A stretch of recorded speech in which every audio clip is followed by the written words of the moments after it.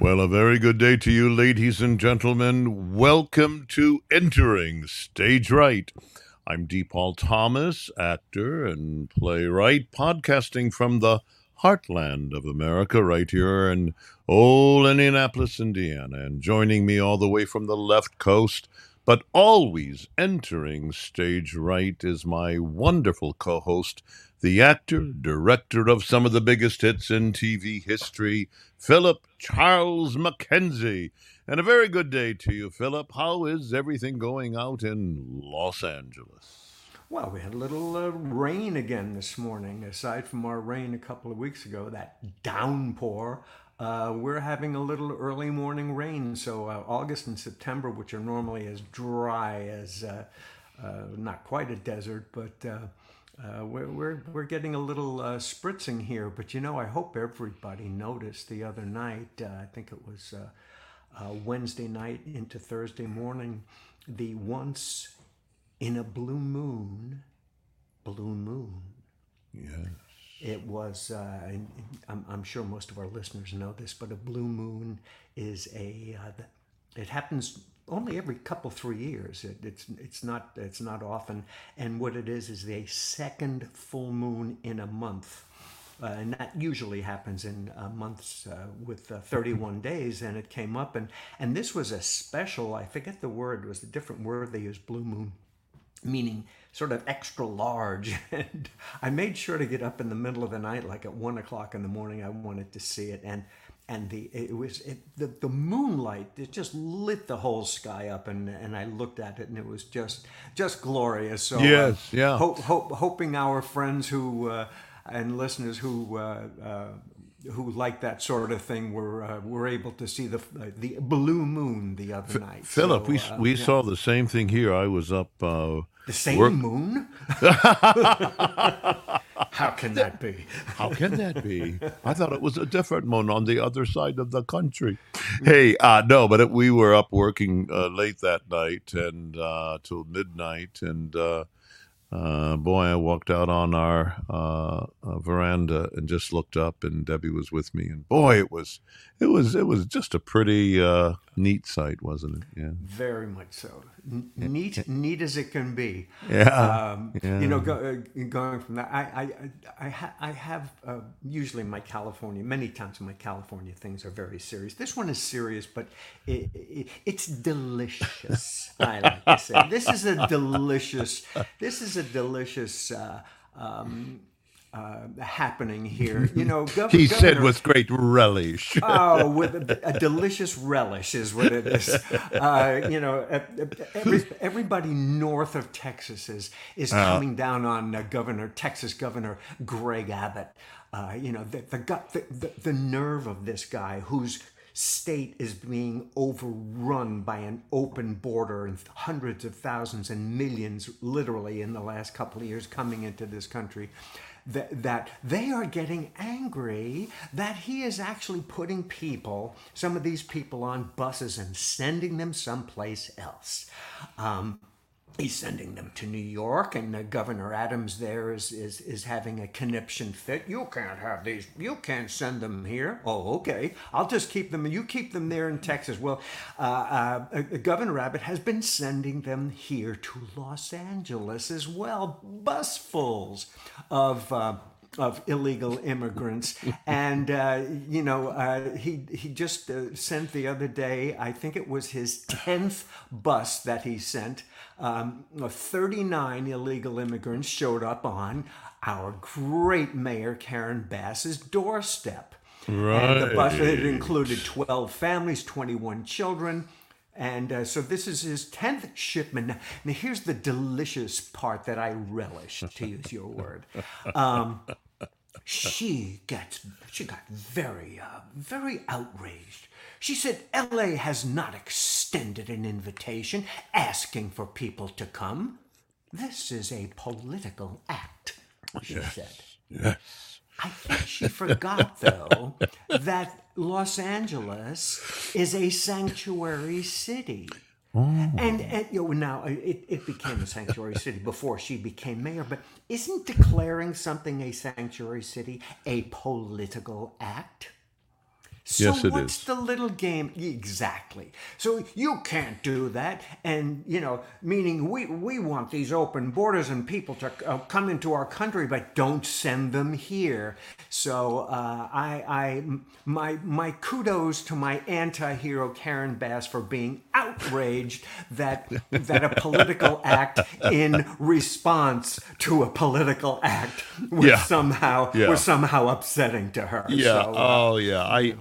I see why you found it so delicious because Oh yeah. the irony is thick here. It sort of supports the old adage. Be careful what you wish for. We're declaring ourselves a sanctuary city. Whoops!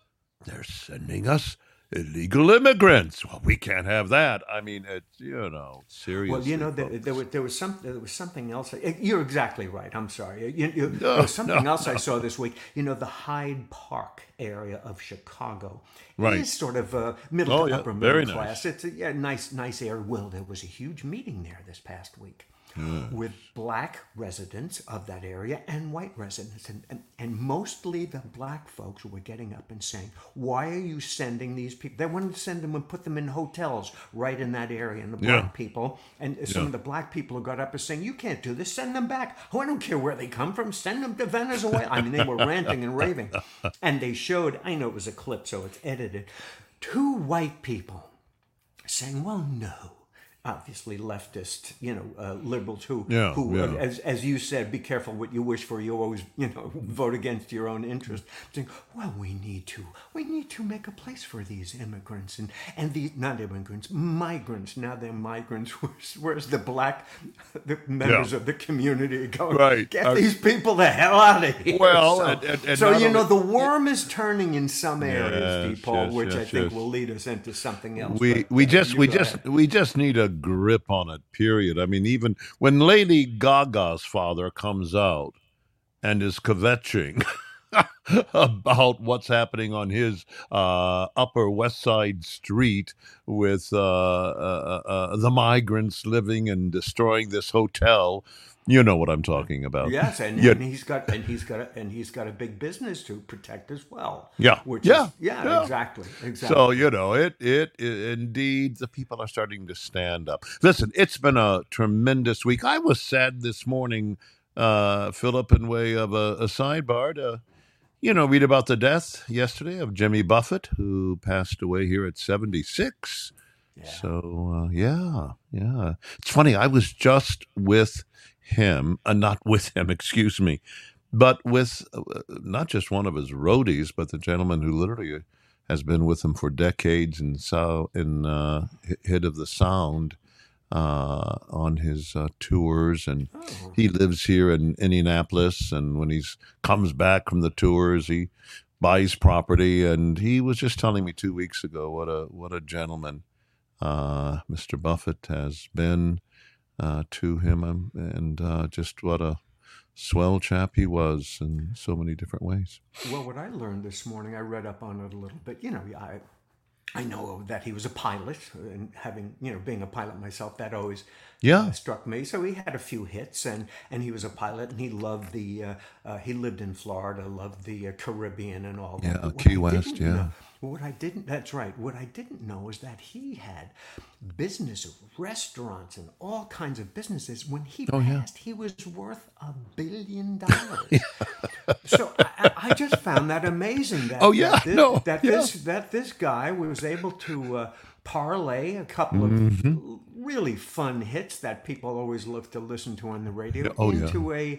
into quite an empire. Oh, absolutely. So God Yeah. rest his soul, and kudos to Jimmy and his success during his life. Indeed, into Margaritaville. Yes, indeed. Yeah, some legacy. Well, listen, we're gonna pivot real quickly, and I just want to go into our main topic because really, this podcast is in great measure about parents protesting, parents pushing back, parents wanting to take more control of their children's education. We'll see that motif popping up repeatedly here, Philip. But what I found most encouraging was this article that you sent me earlier this week about some of these organizations that are cropping up really all across the country, but particularly in New York and on the West Coast within the Chinese community. Bring us up to date on it because it's important.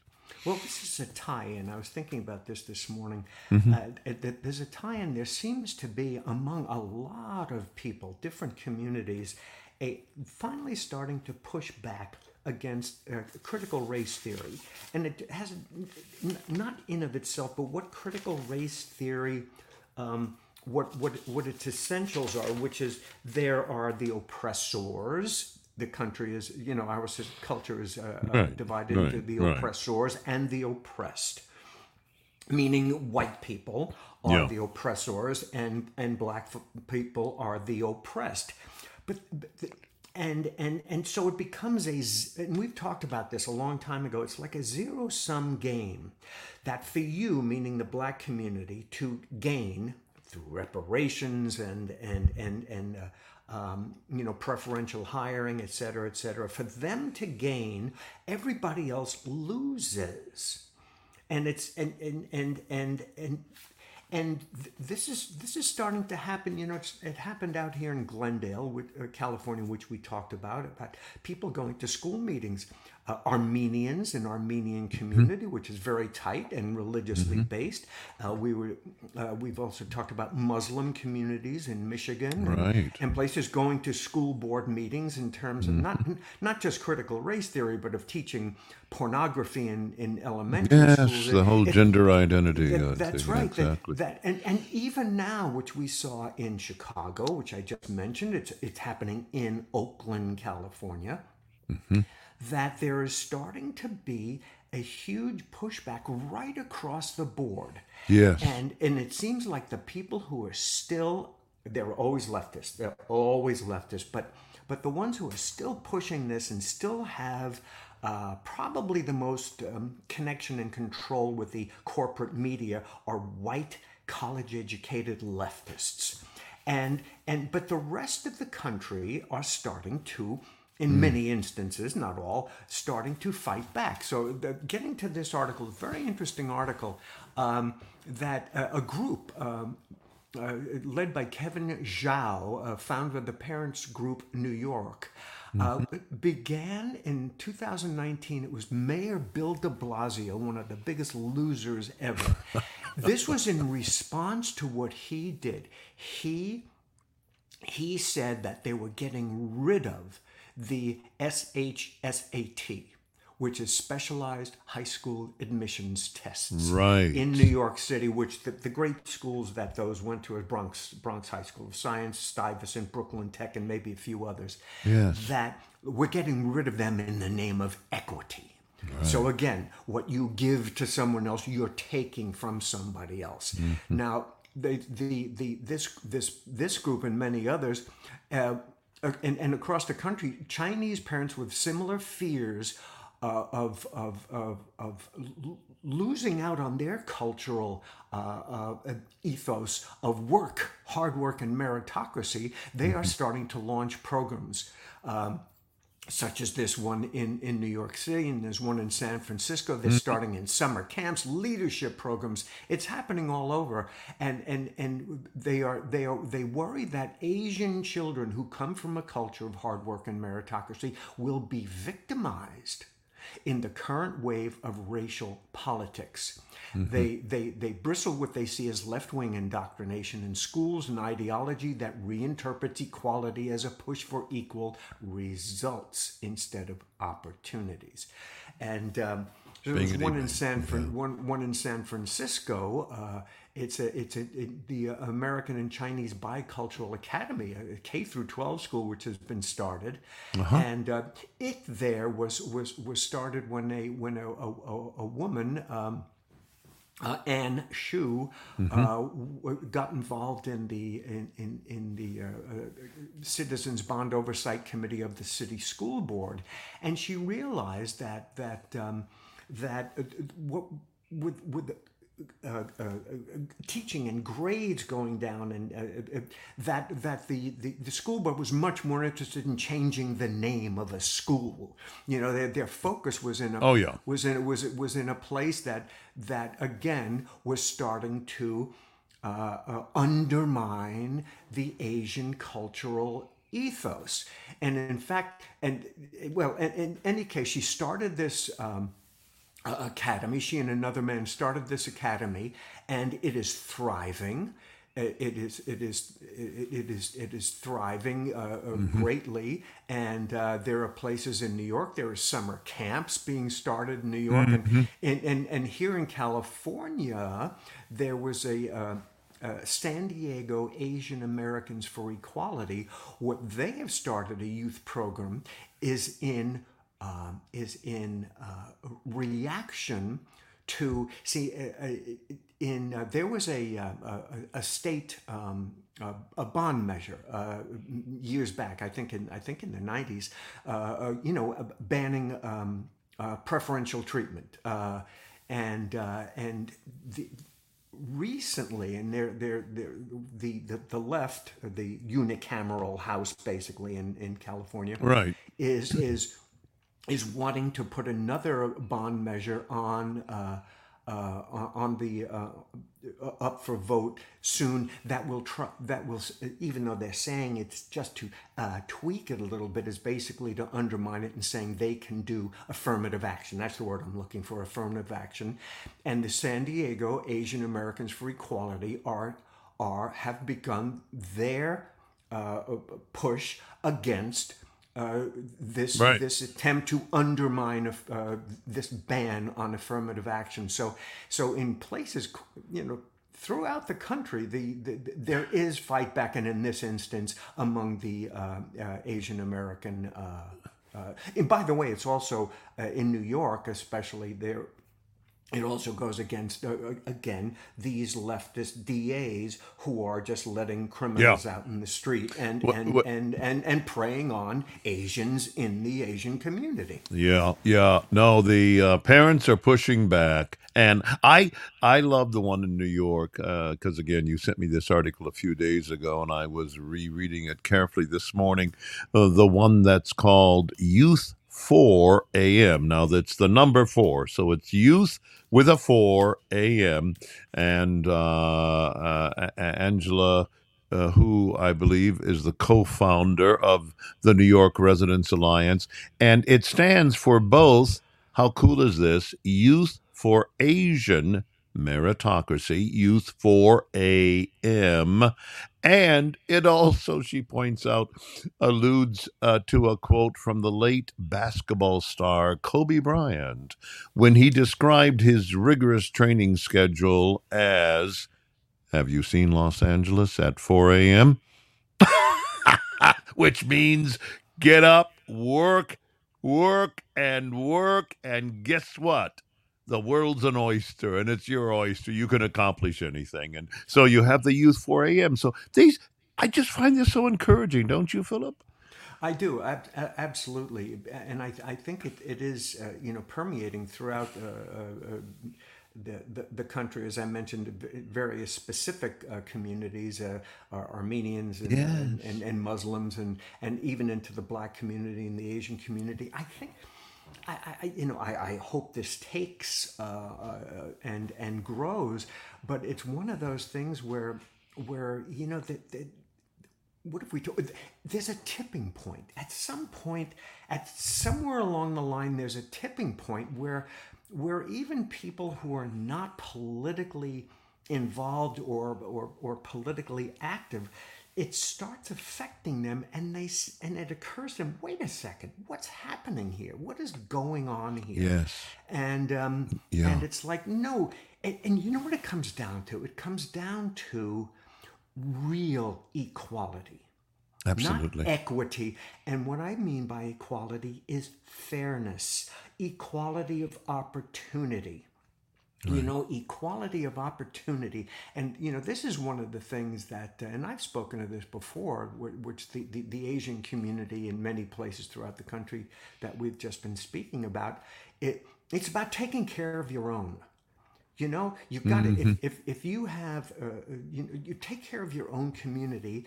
And I believe a lot of conservative blacks are real, not starting, are focused on that as well. And I've mentioned this Oh, before, that absolutely. Yeah. going back to Malcolm X, who was an absolute radical, Yeah. and Farrakhan, who I have no love for by any stretch of the imagination, but both of them having to do with the black community, their own black community, say, don't count on anyone else. Take care of ourselves. I Philip. mean, keep the family together, and Yeah. because Yeah. it was a reaction in many ways to Lyndon Johnson and the Great Society Oh, of yeah. gimme, Yeah. gimme, gimme, and look, if we can Yeah. give you enough, you will be loyal to us forever. And I think more and more blacks in this country are getting to where it's going, no, no, no, no, Yeah. we don't, No. we're not going to count on you to save us. Philip, I know this is somewhat anecdotal, but yesterday I went to the post office at 2 o'clock. It was closed. It was closed apparently because of some kind of technical glitch, and their computers were down. Of course, there was also the help wanted sign in the window. An African American woman and I were concurrently going in because we had stamps in at least the one area you could at least you could drop off your mail. You couldn't go in. You couldn't get anything. You couldn't do anything. And we're talking as we're going out. And she said, "It's just unbelievable, isn't it? Now, our mail sometimes doesn't arrive. Here they want help wanted." And this handsome African American woman looked at me and she just said, in my time, this was a job you would die for. You would want to be a postal worker because A, you knew it was good for you. B, you knew you would have tremendous benefits. And I agreed with her. I told her about my own mailman who's going to retire on, with his $87,000 pension. I think I've mentioned before in the air. Yeah. And I said, "What is the issue?" And she just said, "We have lost the work ethic. We've lost it," she said. And so this awakening that you're talking about, not only in the Asian community, but throughout the black community, it's happening, Philip. It's happening. Yeah, and I don't know if this is really going to translate, but you and I think briefly hit on this the other day off, privately. Yeah. Is that they always say, oh, the Republicans, or like in this instance, Trump will get a tremendous amount of the black vote, and that. He got more than had been Yeah. the norm before, and Yeah. so you can't really count on that. But I'm seeing all over the internet of black people going online and on Twitter and Facebook and places like that they're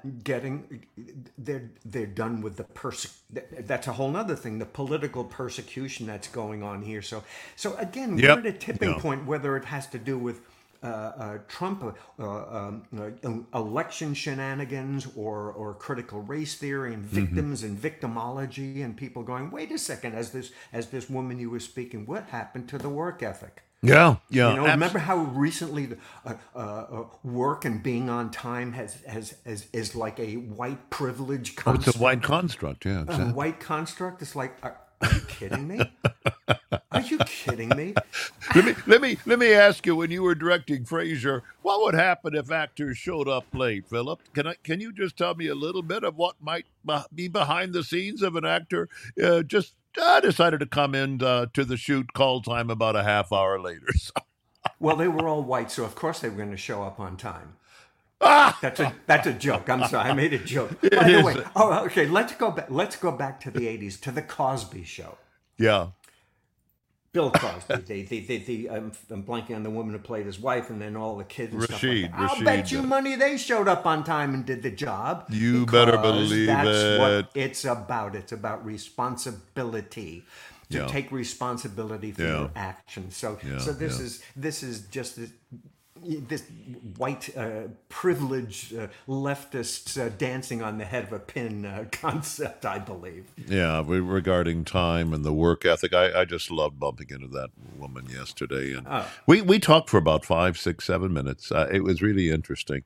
Anyway, Philip, we're gonna move right along because again we're focusing on concerned parents who are pushing back, protesting in their own way. So I want to go right into your PS, which is about parents pushing back against some very powerful administrative, bureaucratic people. Tell us about that.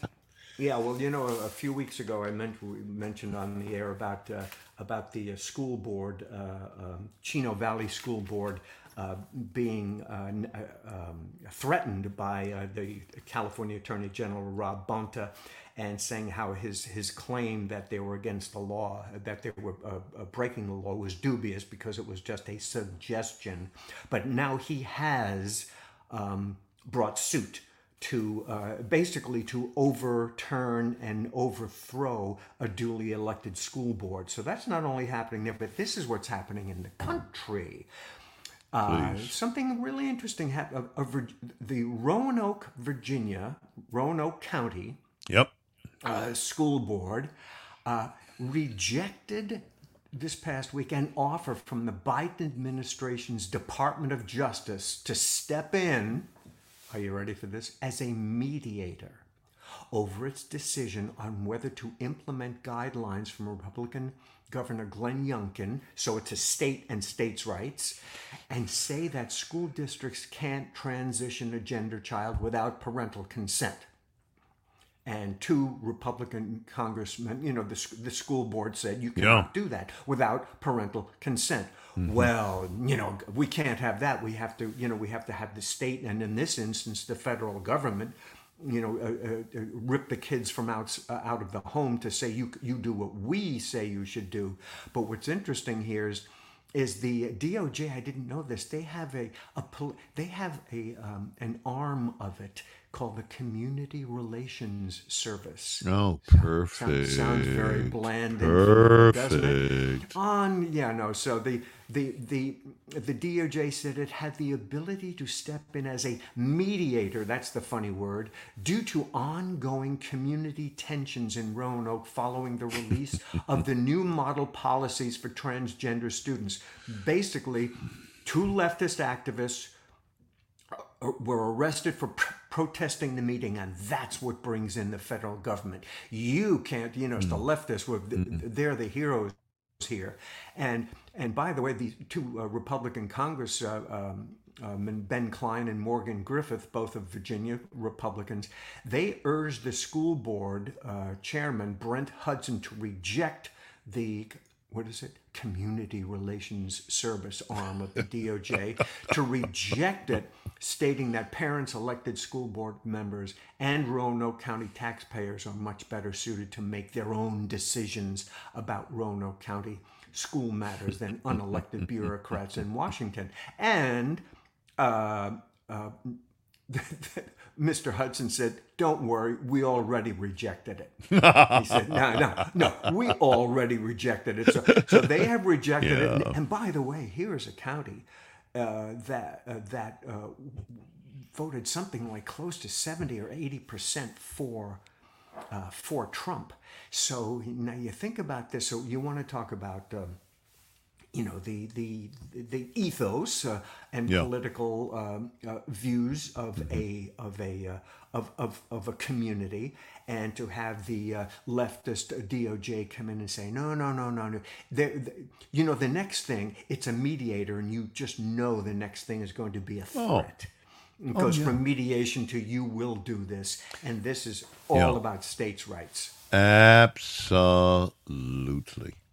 And, it's, you just wrap your arms around what you've just shared with us, Philip, for just a minute, in the sense of trying to grasp the fact that the Department of Justice has recreated itself with multiple divisions and now has this, as you've just told us, Community Relations Service Division, which would do nothing but insinuate itself into local situations, and people wonder why we're saying the DOJ and the judiciary has become so weaponized.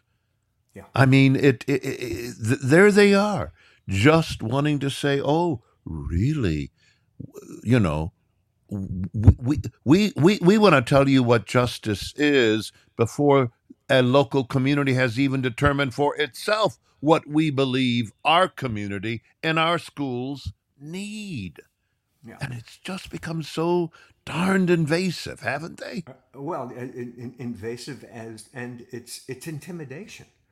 It's intimidation. Yeah. This is nothing like the 50s, where the federal government had to step in, having to do with segregation.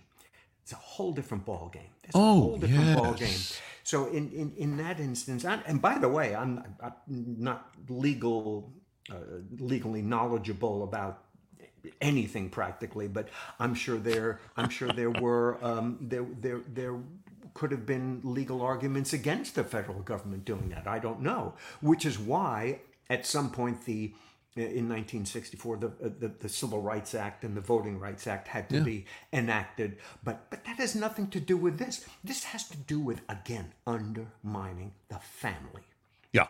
Yeah. That Well, we yeah. the state, we know better, and we're going to take your kid, and if your boy says I'm a girl, the girl says I'm a boy, we will deal with that because you're just the parents.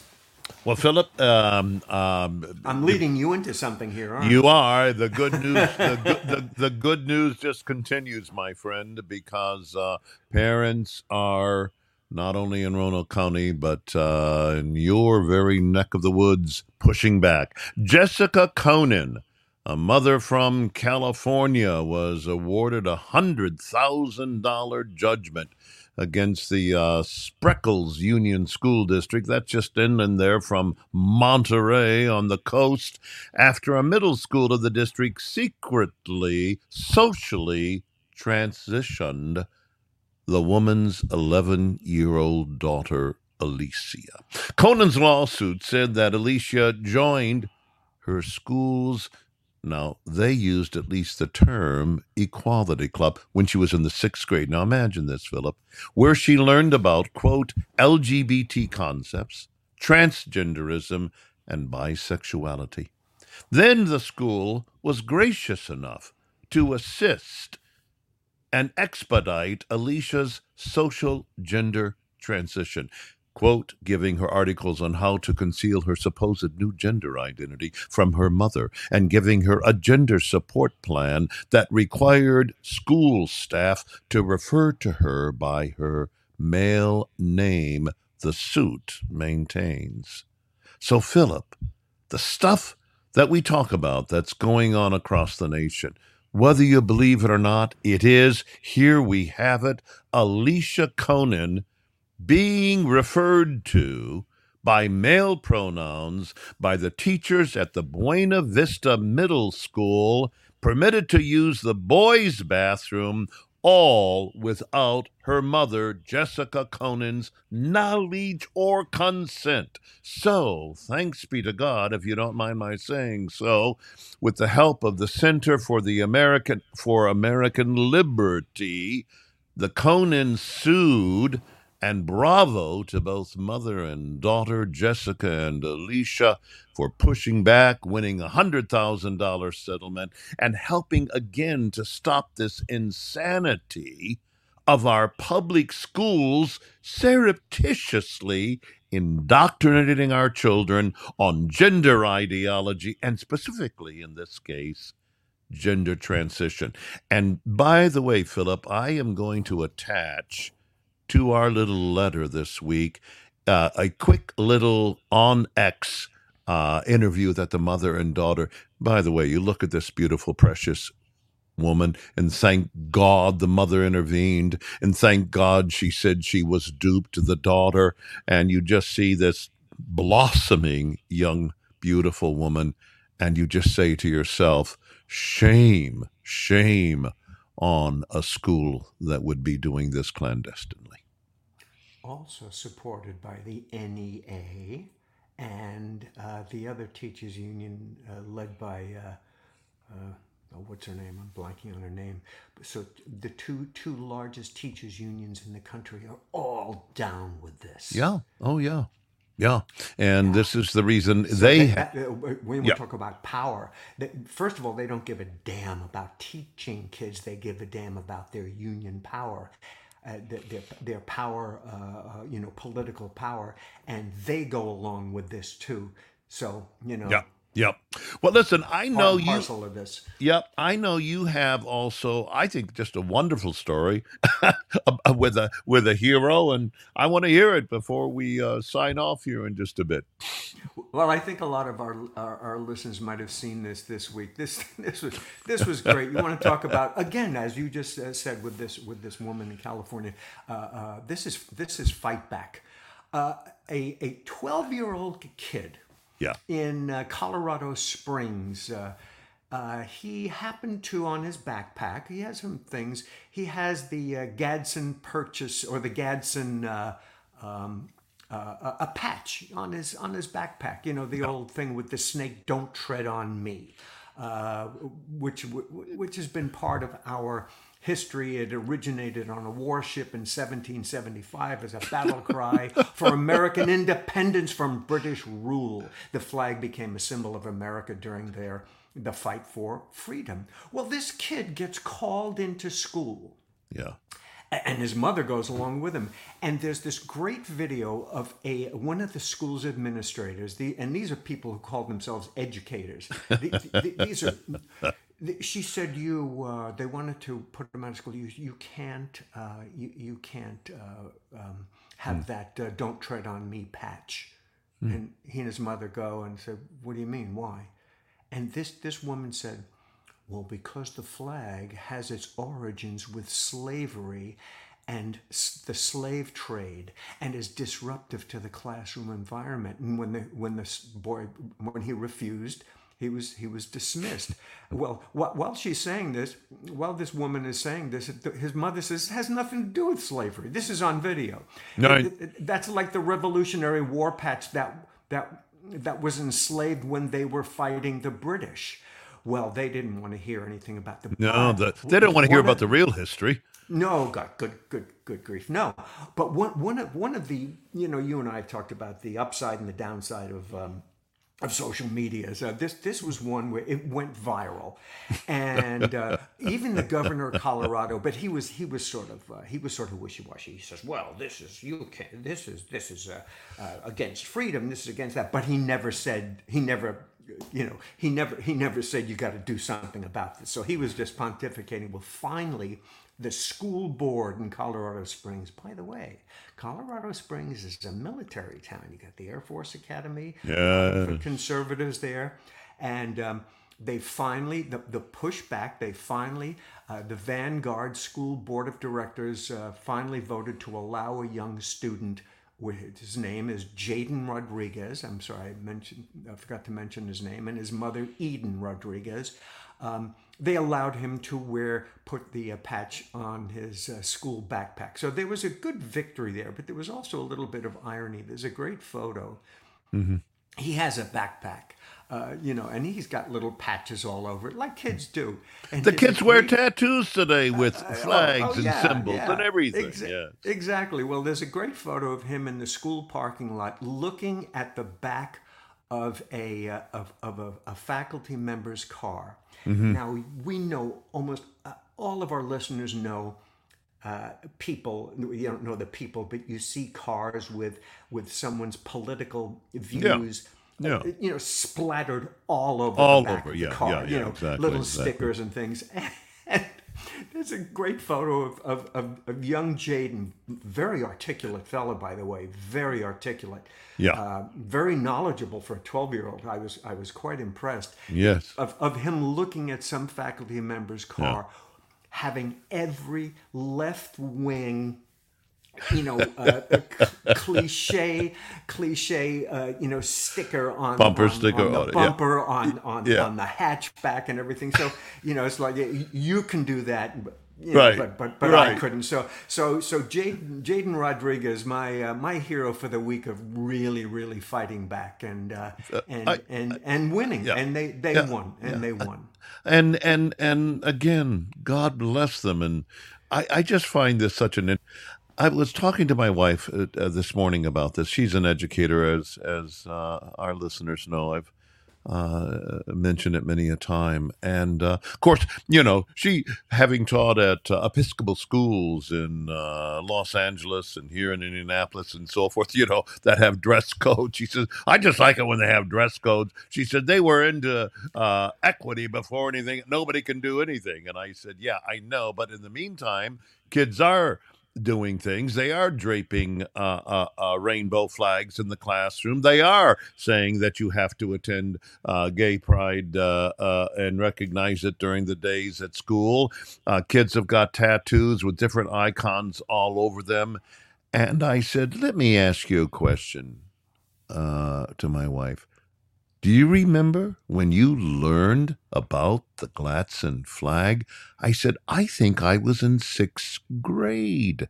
It goes before even Christopher Gladstone created it, and then the Continental Congress making it a symbol, as you mentioned, for it became the entire Continental Navy. The symbol of that rattlesnake, the timber rattlesnake, indigenous only to America, as Ben Franklin took it, made a cartoon out of it, and that was in 1754, because his thing showed the snake separated as the states were, and underneath it was were the words "join or die." In other words, if we don't become unified, if we don't become one as these separate regions and states, the British are going to have a heyday and we're dead. So there is tremendous history in this. And then I looked at the tape for that woman to sit there and just, oh, well, it's really racial and its connotations and so forth. And again, it's just, well, let's... And the mother said, no, it's not. Yeah. Which is great. Yeah. Yeah. So let's just rewrite history. And by the way, this is what the Vanguard School District had said before the school board overrode it.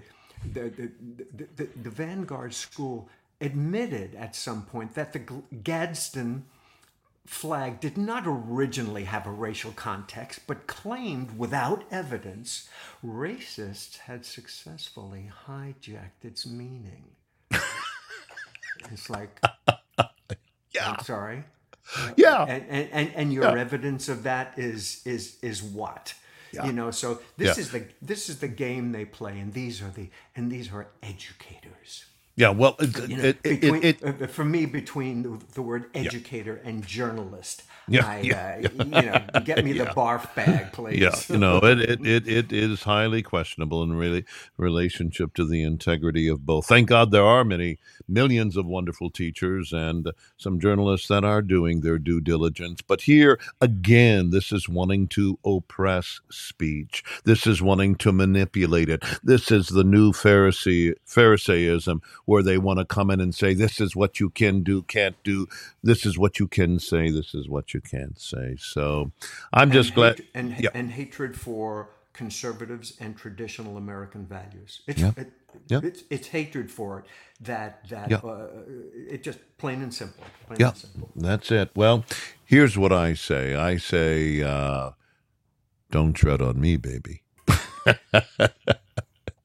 Amen. All right, this is it, folks. There is the old school bell, and as always, it reminds us that it is time to wrap it up and say goodbye to all of our listeners. But in way of reminder, friends, and I think this podcast underscores it, that whatever is going on in the crazy topsy-turvy part of our world, we live in a great country. Parents are protesting. They are pushing back. That awareness that Philip talked about is taking place. It's a free country. We intend on keeping it that way, and we have a lot to be thankful for. Thankful for you, dear listeners. So till we meet again, this is D. Paul Thomas and Philip Charles Mackenzie, inviting you to join us next week for another podcast of Entering Stage Right.